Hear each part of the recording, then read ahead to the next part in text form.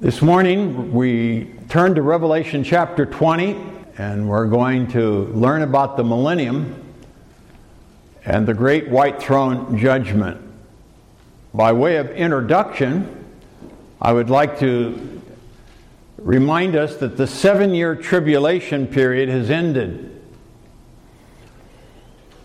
So all of the what's going to happen during that 7-year tribulation period, we're past that now. We've learned about the beast out of the earth, who is Antichrist. We've learned about the beast out of the sea, which is the false prophet. We've learned all about the sign of the beast, the mark of the beast, the number. We've learned about God's judgments falling and how He gives opportunity between each one for people to repent of their sins and get right to meet God. So we're past that now. And Jesus has defeated Antichrist and his army at the Battle of Armageddon. And He's ready to establish His earthly kingdom. So in Revelation 20 we read of the binding of Satan during the millennium. And may I remind you that the word millennium comes from the Latin mille. Mille is 1,000. And so when we talk about a millennium, that means a 1,000-year period. And the millennium will be the 1,000-year reign of Jesus on planet Earth. We also read of the 2 resurrections, one for the righteous and one for the unsaved. I think it comes somewhat as a surprise to many people to hear there is more than one resurrection. The Bible says there are 2 resurrections, and we'll look at that and read about that this morning. We want to read verses 1 through 3 of Revelation 20.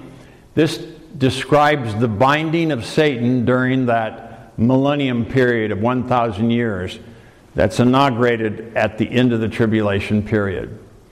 Revelation 20, verse 1.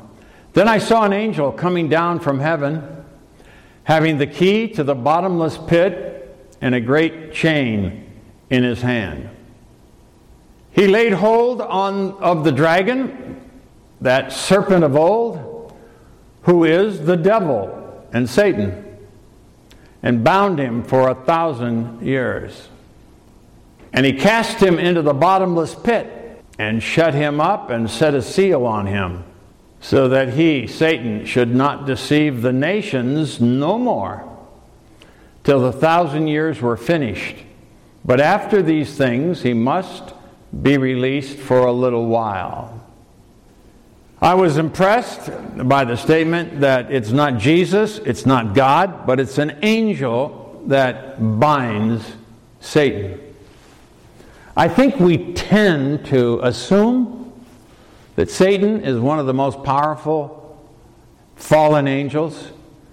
Evidently, there are other angels that did not fall that are more powerful than Satan, and God gives orders to this level of authority angel to go and seize the devil and bind him. The period of the binding is 1,000 years, so the devil is not sovereign. The devil is not all-powerful.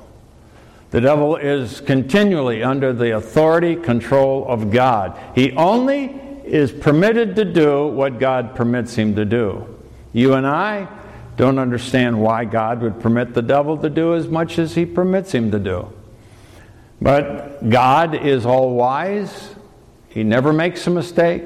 He knows the end from the beginning. He is infinite in His knowledge.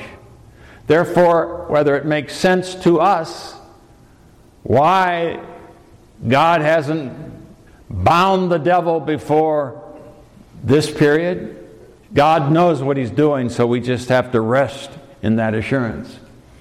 The period of the binding is 1,000 years, and the place of the binding is the bottomless pit. The bottomless pit is not hell, and the bottomless pit is not the lake of fire. So there is a place called hell, which is the temporary holding place where every sinner who does not repent before they die, they go to hell. Hell is not the permanent abode of the sinner. The sinner has not yet had his day in court. He's not had his final judgment. And so hell is sort of like the county jail prior to final sentencing, being sent off to a state prison. Hell is not the permanent abode of the sinner. Nor is it where the bottomless pit is. Where is the bottomless pit? We're not told, but we're told there is one. And that's where Satan will be held for 1,000 years. The purpose of the binding? To no longer deceive the nations. So what is the devil presently doing? Deceiving the nations. Now we come to the blessing bestowed upon Christians, verses 4 through 6. And I saw thrones, and they sat on them. Who is the they? John doesn't tell us who the they are. However, when we go back to Matthew and we read about the story of the rich young ruler who came to Jesus and said, "Good master, what must I do to inherit eternal life?" And he said to him, he quoted from the 10 Commandments. And the rich young ruler was evidently a very religious, upright, moral, good young man. And he said to Jesus, "All of these I have kept from my youth up." Jesus looked at him and he said, "The one thing you lack. Go and sell what you have and give to the poor and come follow me." And in that recorded incident, we're told that the rich young ruler walked away sorrowfully. He was more loyal and desired his wealth and riches more than he desired a relationship with Jesus. And the disciples were flabbergasted. Jesus turned and said to his disciples, he said, "It is harder for a rich man to enter into heaven than for a camel to go through the eye of a needle." In the culture, in the belief system of that day, they figured that blessings material prosperity was a sign of God's blessing. And this young ruler had lots of wealth. So certainly, from their perspective, he would be easily a candidate for eternal life. And Jesus said, "No, it's impossible." But then he said, can you imagine a camel going... Now, the needle is not a little door next to the opening in the walls of Jerusalem, where a camel, if you take everything off of him, he gets on his knees, can go through. That's not impossible. There was a little door like that for emergencies. When Jesus uses the word needle, he uses the word for a literal needle. And you know you can't have a camel go through a little needle. But Jesus said, things that are impossible with man are possible with God. Then he said to them, "Now, whoever forsake anything for me shall receive great reward." And Peter is excited because all those 12 have forsaken their businesses and they've forsaken their families and homes temporarily to follow Jesus. He said, "Lord, what are we going to receive?" Jesus says, "Anyone who forsakes anything for my sake will receive 100% benefit, 100 times what they forsook." Now, Jesus said to them, you 12, are going to sit on thrones and going to judge the nations. Here we see in Revelation chapter 20, verse 4, "And I saw thrones, and they sat on them, and judgment was committed to them." By knowing what Jesus said other places, we put this together, and evidently he's talking about the 12 thrones that Jesus talked about, where his 12 disciples would sit on thrones and judge people. So I'm assuming that's what John saw. He saw the 12 disciples. Well, Judas wasn't there. Maybe Paul was the 12th one to fill in there. or Matthias. I don't know which one. They elected Matthias. Whoever it was, they were 12, and they sat. There were thrones, and judgment was committed. Then I saw the souls of those who had been beheaded for their witness to Jesus and for the Word of God, who had not worshipped the beast or his image. So these are people who have given their heart to God to follow Jesus after the rapture took place. We saw there will be many people who get converted after the rapture, but they will suffer severely under Antichrist persecution. They'd not worshipped the beast or his image, not received his mark to buy and sell on their foreheads or on their hands. They had been killed. And here they are in heaven, and they will live and reign with Christ the whole time of the millennium. Well, what about this? This verse says that the tribulation martyrs who were executed for refusing the mark of the beast is Antichrist, will reign with Christ. Are they the only Christians who are going to get to reign with Christ during that millennium?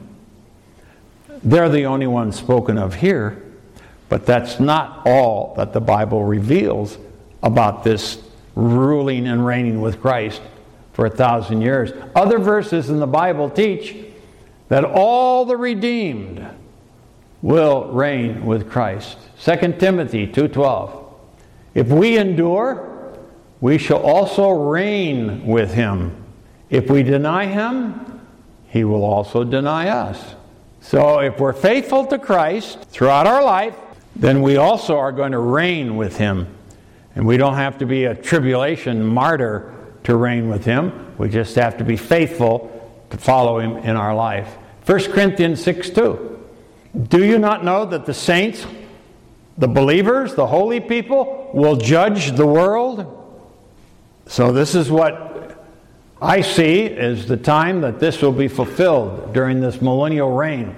People ask, well, the people who have died with Christ, the people who have gone before, and all the saints from Adam onward will have their resurrected bodies. Isn't that true? Yes, they'll have their resurrected bodies during the millennium. Well, will everybody else during the millennium have a resurrected body? And the answer is no. Only those people who either died before the rapture or taken up with the rapture or died during that tribulation period, only those people will have their resurrected bodies. The rest of the people on earth who enter into the 1,000-year reign will be normal human beings like we are here today. They will, however, be people who have put their faith in Jesus Christ. Now, once we get our resurrected bodies, there's no marriage or given in marriage. We're like the angels of heaven. However, the people that are on earth that enter into the millennium marry and have families, and many, many babies will be born, and the population will again grow, and over 1,000 years there will be a huge population explosion. During the millennium, the book of Isaiah tells us that the lion will lay down with the lamb, that things will be totally different as we know it now. Agriculture, the earth will be changed, and when the guys are reaping, they'll be meeting up with the guys who are planning to plant. It's going to be such a fertile soil here on planet Earth during the millennium. There's going to be prosperity. There's going to be abundance. And there's going to be a minimum of sickness and problems and pain. If you die before you're 100 during the millennium, you are said to be a baby. So during the millennium, ages are going to expand dramatically. That's in the book of Isaiah that talks about the millennial conditions. And so there's going to be a tremendous population explosion, people being born. Now, what are we who are in our resurrected bodies doing? We are going to do whatever Jesus tells us to do. We're going to supervise, oversee cities, towns, nations. We're going to be involved in running the kingdom. And we're going to do it without taking graft. And there's not going to be any cheating, because godly people don't steal and cheat and connive. We will do what we do with upright integrity and morality, and be the kind of people, the enforcers, the rulers, the overseers that Jesus wants us to be. So there will be resurrected people overseeing the normal human beings. So we will judge the world, will reign with him. Verse 5. But the rest of the dead did not live again. The rest of the dead. Who are the rest of the dead? The unsaved dead. The unsaved dead do not live again until the 1,000 years are finished. And so anyone who is resurrected prior to the ending of the 1,000 years participate in the first resurrection. The rest of the dead are unbelievers of all ages who will be resurrected at the great white throne judgment. But they will not be resurrected at the same time believers are resurrected. Verse 6, blessed and holy is he who has part in the first resurrection. Only believers, holy people, will have part in the first resurrection. You remember Jesus is the first fruits of the resurrection. He received his resurrected body as he rose from the grave on the third day. That's the first stage of the first resurrection. 1 Thessalonians chapter 4 says when Jesus comes back, the dead in Christ who don't have their resurrected bodies right now, anybody who dies as a Christian goes to heaven, but they don't have a resurrected body. They don't get a resurrected body until Jesus comes back at the rapture. The dead in Christ will rise first. So all the saints in heaven who don't have a resurrected body will get their resurrected body. And we who are alive and remain and are in right relationship will be caught up with the Lord right then. That's called the rapture, to go up. And we will receive our resurrected bodies. In the twinkling of an eye will be transformed. And we'll go to be with the Lord while that 7-year tribulation period is inaugurated. The rapture goes first. The church, the ones who are ready, are taken out. Then people will begin to believe this message that they've heard, the books and movies they've seen about the rapture that they poo-pooed about and said that's mythology, and I don't believe that, and whatever. Oh, they'll believe one of these days, and many of them will turn to God. But they won't receive a resurrected body. They won't be with Christ. They'll stay here on earth and go through the horrible, horrible period of judgment. And many of them will lose their lives. Scripture teaches there are two different resurrections. The resurrection of life and the resurrection of condemnation. John 5:29 talks about the resurrection of life and the resurrection of condemnation. Christians participate in the resurrection of life.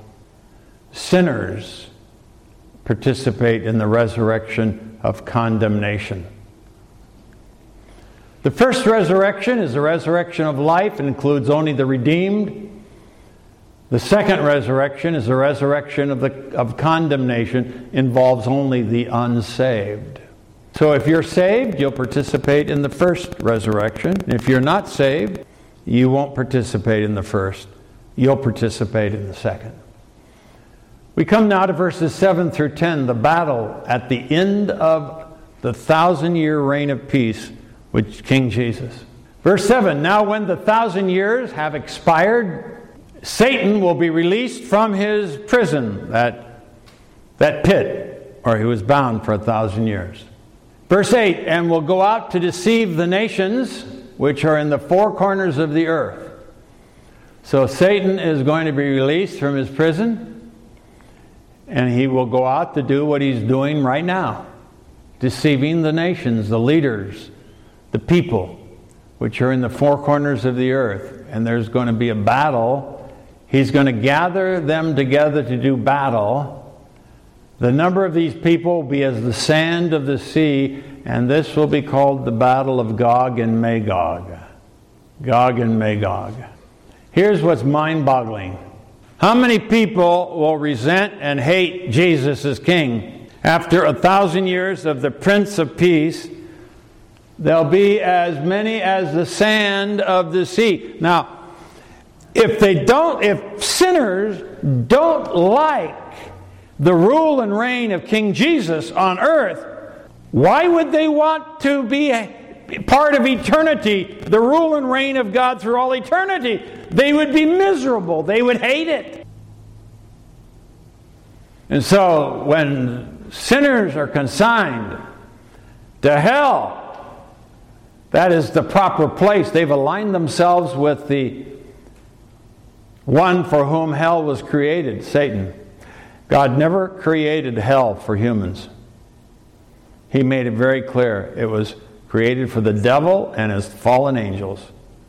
But when people rebel against the kindness, love, and mercy of God and align themselves with the devil, whether they know what they're doing or not, they do know they're resisting God. There is a punishment awaiting them if they don't turn and repent. And after 1,000-year reign of Jesus Christ on earth, where prosperity and everything is according to the Word of God, the devil is going to find millions of people who are going to want to fight against Jesus Christ. So it seems that Satan, here's what I derive from this. It seems that Satan is loosed to reveal the character of those who were born to the believers, who entered the millennium at the beginning but have not put their faith in King Jesus. These children who were born to believers. And what does that tell me again about the effectiveness of mothers and fathers to influence their children to really believe having a personal relationship with God is the most important thing? They don't do a very good job, do they, evidently, huh? What do you think most parents are most concerned about for their children? They want their children to be healthy. They want their children to be happy. They want their children to get a good education.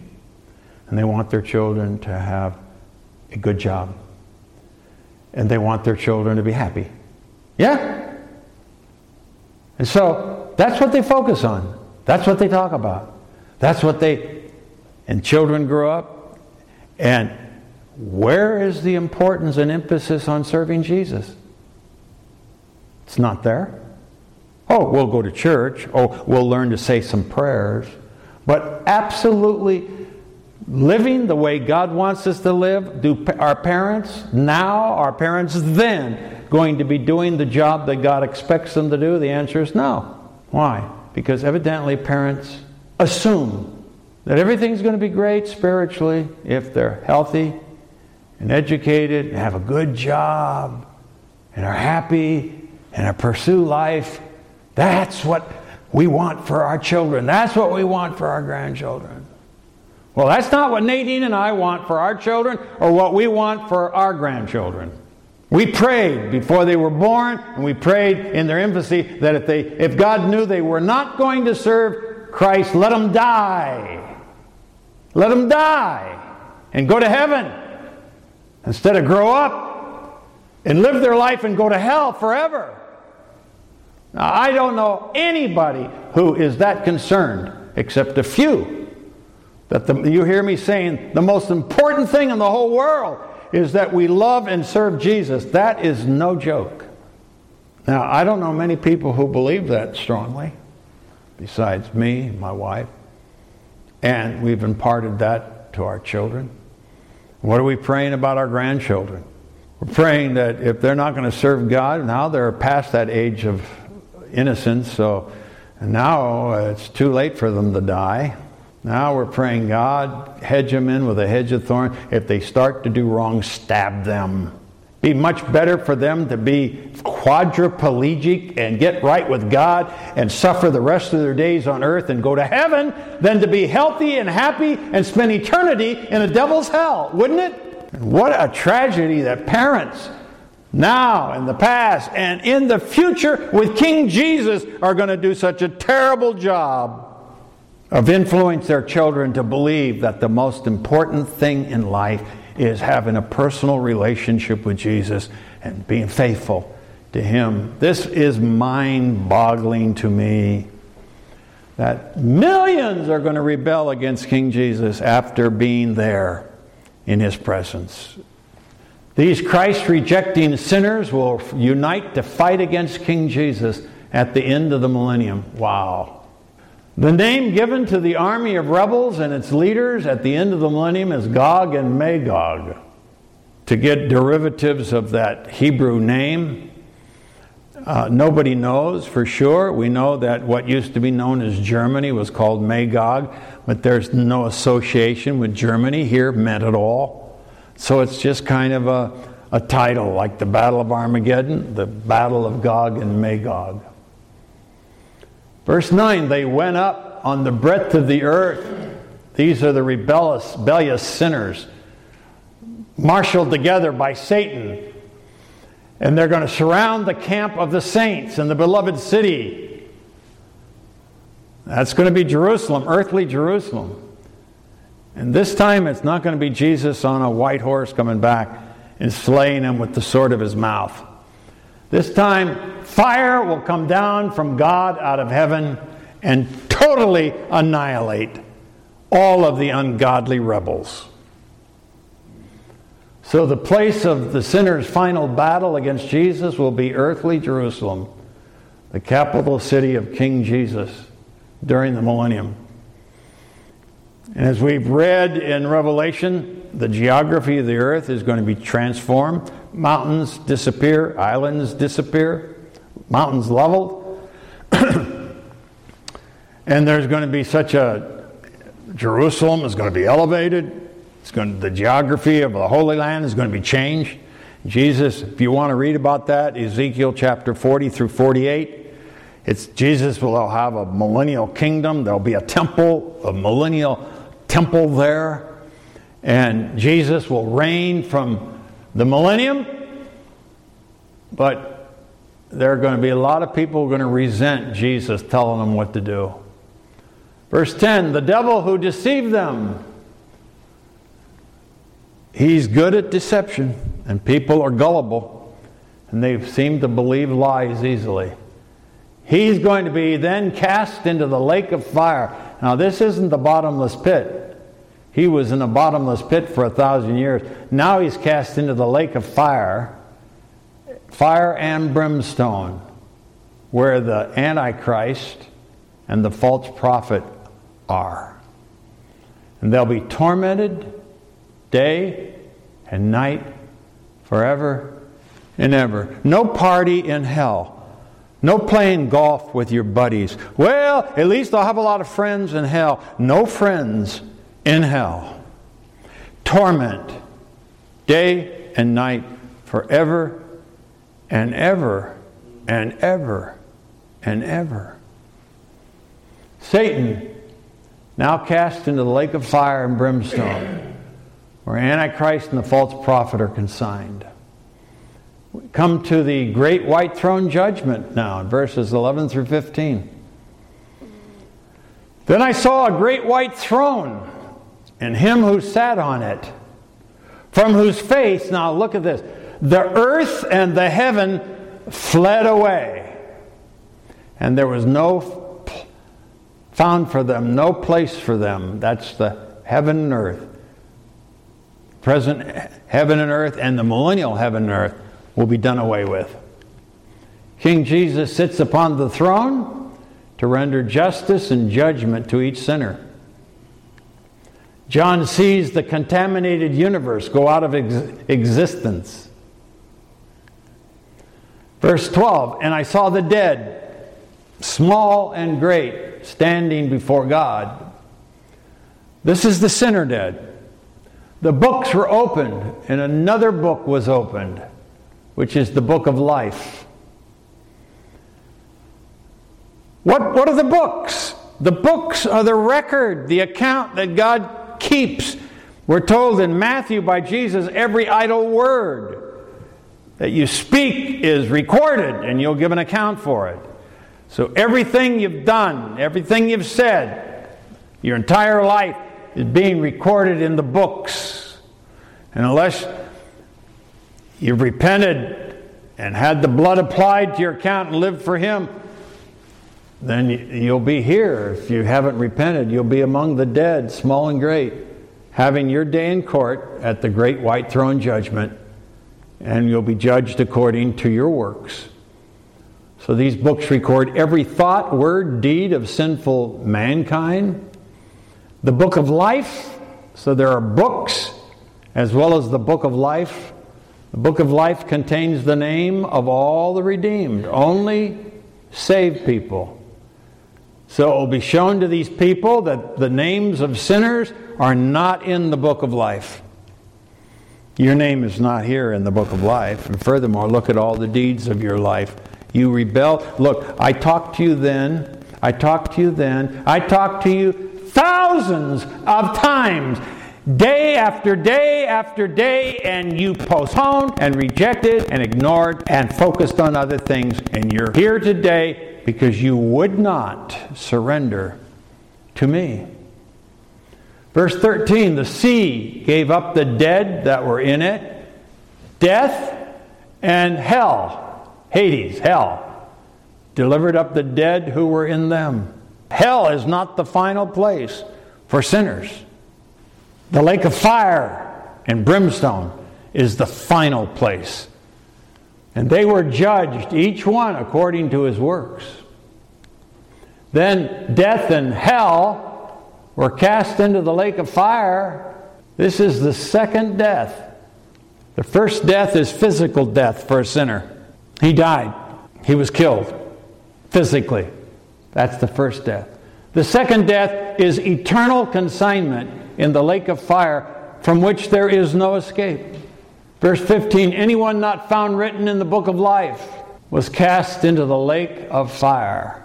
This is the great white throne judgment, only sinners. We've been talking this morning about the millennium and the great white throne judgment. Next week, Revelation chapter 21. What should we take from our study this morning? We should take the seriousness of the choices we make. That having a personal relationship with God through Jesus Christ is not only a great privilege, but it's the requirement to participate in the first resurrection. Because religious people, nice people, morally upright people will be among the sinner dead because they did not put their faith in the Lord Jesus Christ. They did not walk in the light that God gave them. And I keep reminding you, I've been reminding you throughout our journey through the book of Revelation, that when God says He's not willing that any should perish, that means He's actively seeking and working in the life of every last person alive to draw them to Himself. You think you're concerned about people? You're not half as concerned as He is. And He is doing everything possible to influence their minds, their hearts, to come to Christ. But it's amazing how the devil convinces people that being nice and not doing any harm and being religious is sufficient. That's what it means to be a Christian. To believe in Jesus. To believe the Bible. But not have a personal relationship. Not have a transformation where the old things pass away and all things become new. The devil is happy for people to be religious as long as they're not saved, as long as they don't have a real heart transformation. You have loved ones? I have loved ones. Let's pray that they'll not believe the lie of the devil, to believe as long as they're nice people, maybe their good deeds will outweigh their bad deeds, and somehow they'll get into heaven. It's not going to happen. If our good deeds outweigh our bad deeds, then Jesus didn't need to die on Calvary. But Jesus' death on Calvary was the only way to the Father. It's the only way to be a Christian. And as much as I'd rather live among nice, moral, upright, kind, gracious people, religious people who don't really have a relationship with Christ, I'd rather live among those kind of people. Those kind of people who think they're saved will be rudely awakened that they believed a lie and have ended up squandering their opportunities and will go to a devil's hell place, the lake of fire, and brimstone. Folks, I don't know about you. This is serious business for me. Whatever it takes, I tell the Lord, please, Lord, I'm not wanting to play fast and loose with my never-dying soul. Whatever it takes for me to faithfully follow you to the very end of life, that's what I want you to bring into my life. I'm doing my best to live for you now. I want to make the end of a Christian race. Don't you? God bless us and help us in Jesus' name. Let's pray.